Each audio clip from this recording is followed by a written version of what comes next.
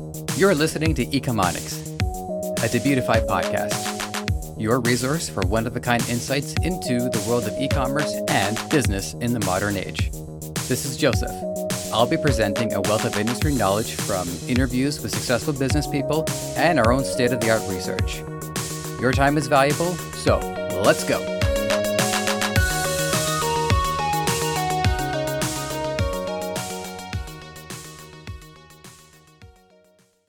Good to have you here.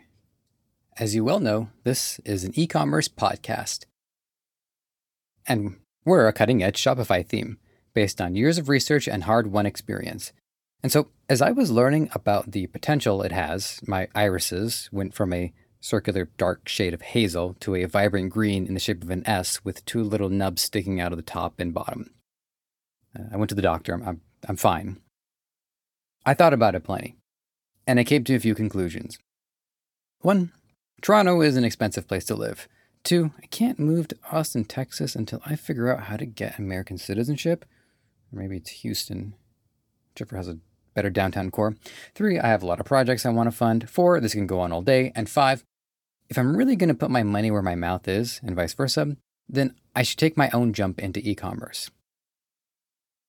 I've been very open about where I'm at in life. And for a lot of you, taking the plunge might be a bit nerve-wracking. So I'm going to do it first and tell you all about what happens. If I succeed, I'll tell you how I went right. If I fail, or as I like to call it, struggle in perpetuity, I'll also let you know how things are going wrong. Let me start with my background in this field, because I'm green but I'm not totally new. My first crack at e-commerce was a webcomic, which is still going to this day. My job isn't to promote my own stuff, so I'll leave it there. My goal was to make a comic label that could go toe-to-toe with the big boys. Obviously, that's youthful idealism talking, but I went for it nonetheless. My plan was to sell them both in print and digitally. There's something about saying digitally. I don't know. It's virtually, electronically. I'm going to have to say digitally, but I don't know. I struggle with that one. Anyways, at the time, I was living at home, but working part-time at my luxury watch job. So I saved up money, hoping to focus it primarily on marketing. But I learned that there are illustrators who work for free, but are not obligated to get back to me. And the ones who are good cost money. Keep in mind, I've tried to learn to draw. I have had little success. I lack the knack. I'm a knack lacker. After a year of consistently putting out material, I was ready to advertise. I did so using Project Wonderful, which is an artist-focused ad network where different websites can sign up to have Project Wonderful ads displayed there. It hasn't taken off the way I envisioned it, but it wasn't a waste either. Having given it a go, I learned some lessons and took some lumps. Having a website to call my own allows me to show my writing skills to any prospective job or interested party, something I still haven't played to this day. I paid someone $1,000 to design a website, and it was single-handedly the worst financial investment I ever made, bar none. You should only be paying people to do things if you do not have the time to do it yourself, or are so abysmally incompetent you cannot do it. I was competent enough to design a website. I was more drawn in by the allure of having a high-profile web designer. In the long run, it did nothing for me, and I mean that. In fact, it ended up holding me back substantially. Once the design guru left the business, knowing there were only so many people she could rip off, the template she used for my site ended up being unable to update unless I paid the extra money to the template provider directly to gain ownership. That was mistake 1 through 6. The 7th mistake was budgeting for artists. Paying artists in of itself was not a mistake, but I know what it's like to not get paid what I deserve in the past. One client I worked for 4 years paid me $15 to $20 Canadian for 3 to 4 hours of work. It was acceptable at first when I was just starting out, but 4 years later and several pushbacks later, it not only wasn't worth my time and well-being, it was a net loss. Paying artists what they deserve encourages them to continue pursuing their craft, but the costs add up pretty quickly. And the comic industry is 90% about continuing subscriptions, monthly releases, and on the webcomic front, it's expected to have content out weekly, if not sooner. Once I lost my job due to a new district manager's scorched earth policy, that's when I set out to be a freelancer, which put my ability to earn back about 6 years. I also wasn't a big fan of social media. I made it work as I warmed up to the platform, but I never quite got the ball rolling on it. As I said, the webcomic stands to this day. And long as I can afford the site fees, it's sticking around. As a rule, when I set out to make something, I intend to make it for life. So while the webcomic hasn't been updated in years, I made sure the material could hold up as best it could. My next attempt at e-commerce was a 3D printer. This one was a disaster out of the box. I and 4 others wanted to put our money together to own a printer. And I had an image in my head of custom printed figurines, statues, knickknacks, phone cases. What we lacked in bulk, we did make up for in customization. Unfortunately, although the genesis of the project wasn't mine, I blame myself as if it were. 3 of the 5 quit, and I lacked any capacity to help construct the thing. Although we got it to work, and it still does to this day, the prospect of turning it into a business is well beyond my grasp. The lesson I learned there is don't order a 3D printer in pieces. The money you save won't be worth it. If you're a genius and are into this sort of thing, you probably already have one. But to the rest of you, spend the extra money and get one ready to go. Where I was able to succeed with e-commerce, and I mean that broadly and getting paid online to do stuff, was my service side as a freelance editor.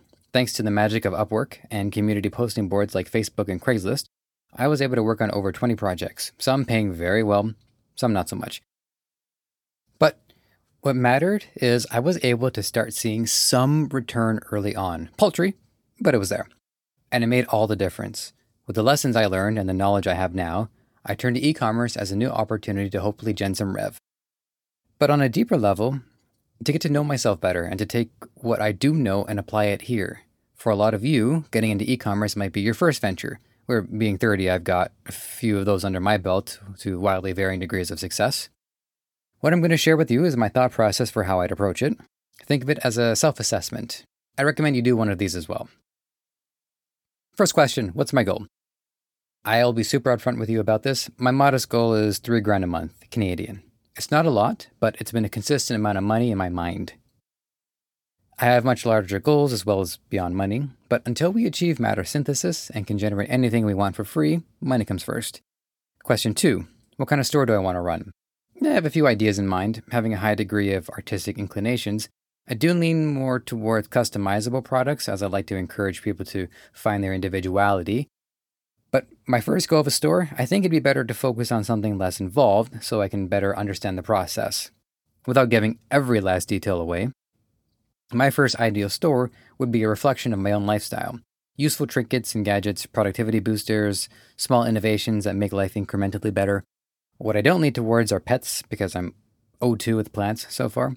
I don't see me doing fashion, but I guess we'll see. My third question is, what's my edge? We can all approach this with a set of strengths and setbacks. Spoiler alert, question 4 is about setbacks. My edge is creativity and authenticity. So where I can see myself excelling is in the branding and advertising. I also have a strong visual brain and intend to make the store look slick. When it comes to products, I only intend to sell products I use, as I want to rely on story selling and personal opinion to facilitate trust. Question 4. My biggest setback would probably be budget and inexperience, which I've learned through experience can be a lethal combination. Question 5. How do I overcome my setbacks? So with regards to the experience, I'm counting on Debutify to be there for me on the back end so I can focus on the user experience and creativity. For the budget, this is something I struggled with all my life. I didn't actually know savings accounts generate interest until I was 26. Before then, I thought you just put money in the bank to prevent it from being robbed.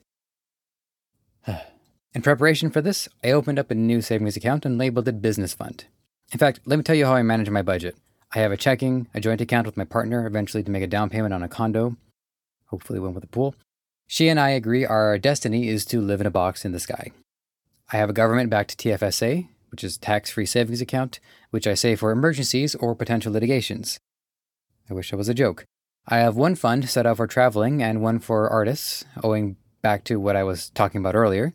All in all, about $400 are taken out of my checking on a monthly basis and spread out over the different funds. Note that amount can change. A wise economist by the name of Peter Schiff said, a healthy indicator is not how much money someone is spending, but how much they're saving. If things get tight, it's easier to minimize the saving budget rather than have to suddenly take from the savings money that wasn't intended to be spent in that way. You'd be surprised how much more responsible you can be with your money if you have things you prioritize transferred into separate accounts automatically and how easy it is to call people's bluff when they've been talking about taking a trip to Japan for 10 years. Question 6. What am I worried about? In a weird way, success. Having to get other people involved to help run the business is a bit intimidating.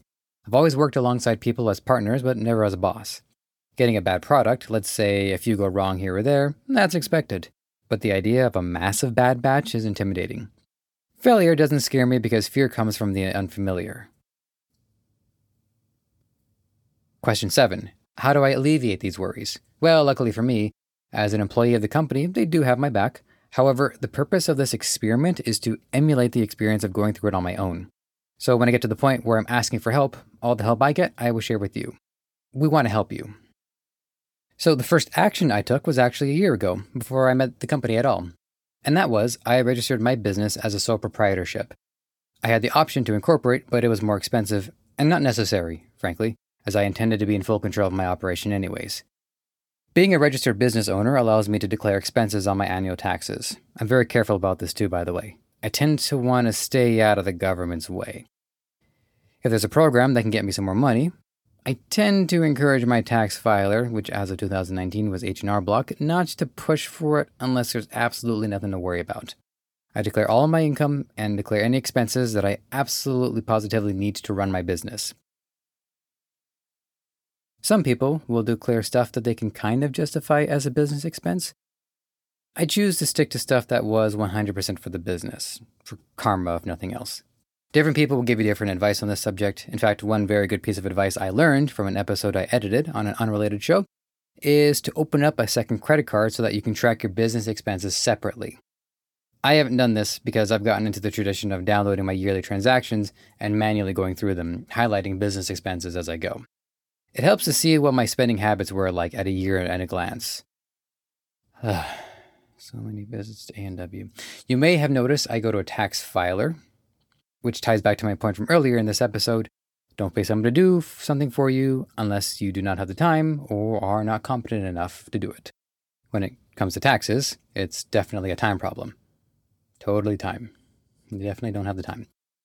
The second reason why I go to a professional filer is, if you recall my episode on cryptocurrency, assuming you're listening to these in order, it's because going to a professional costs more money, but it saves me time and saves me anxiety. You can find a lot of great small business people with a great hustle. Our family goes to a travel agent nearby who knows their stuff, but my family isn't running a business.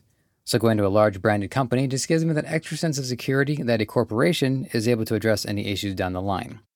Also, as of beginning this prospect, I had to make an amendment to my master business license, as it says my form of work is content production.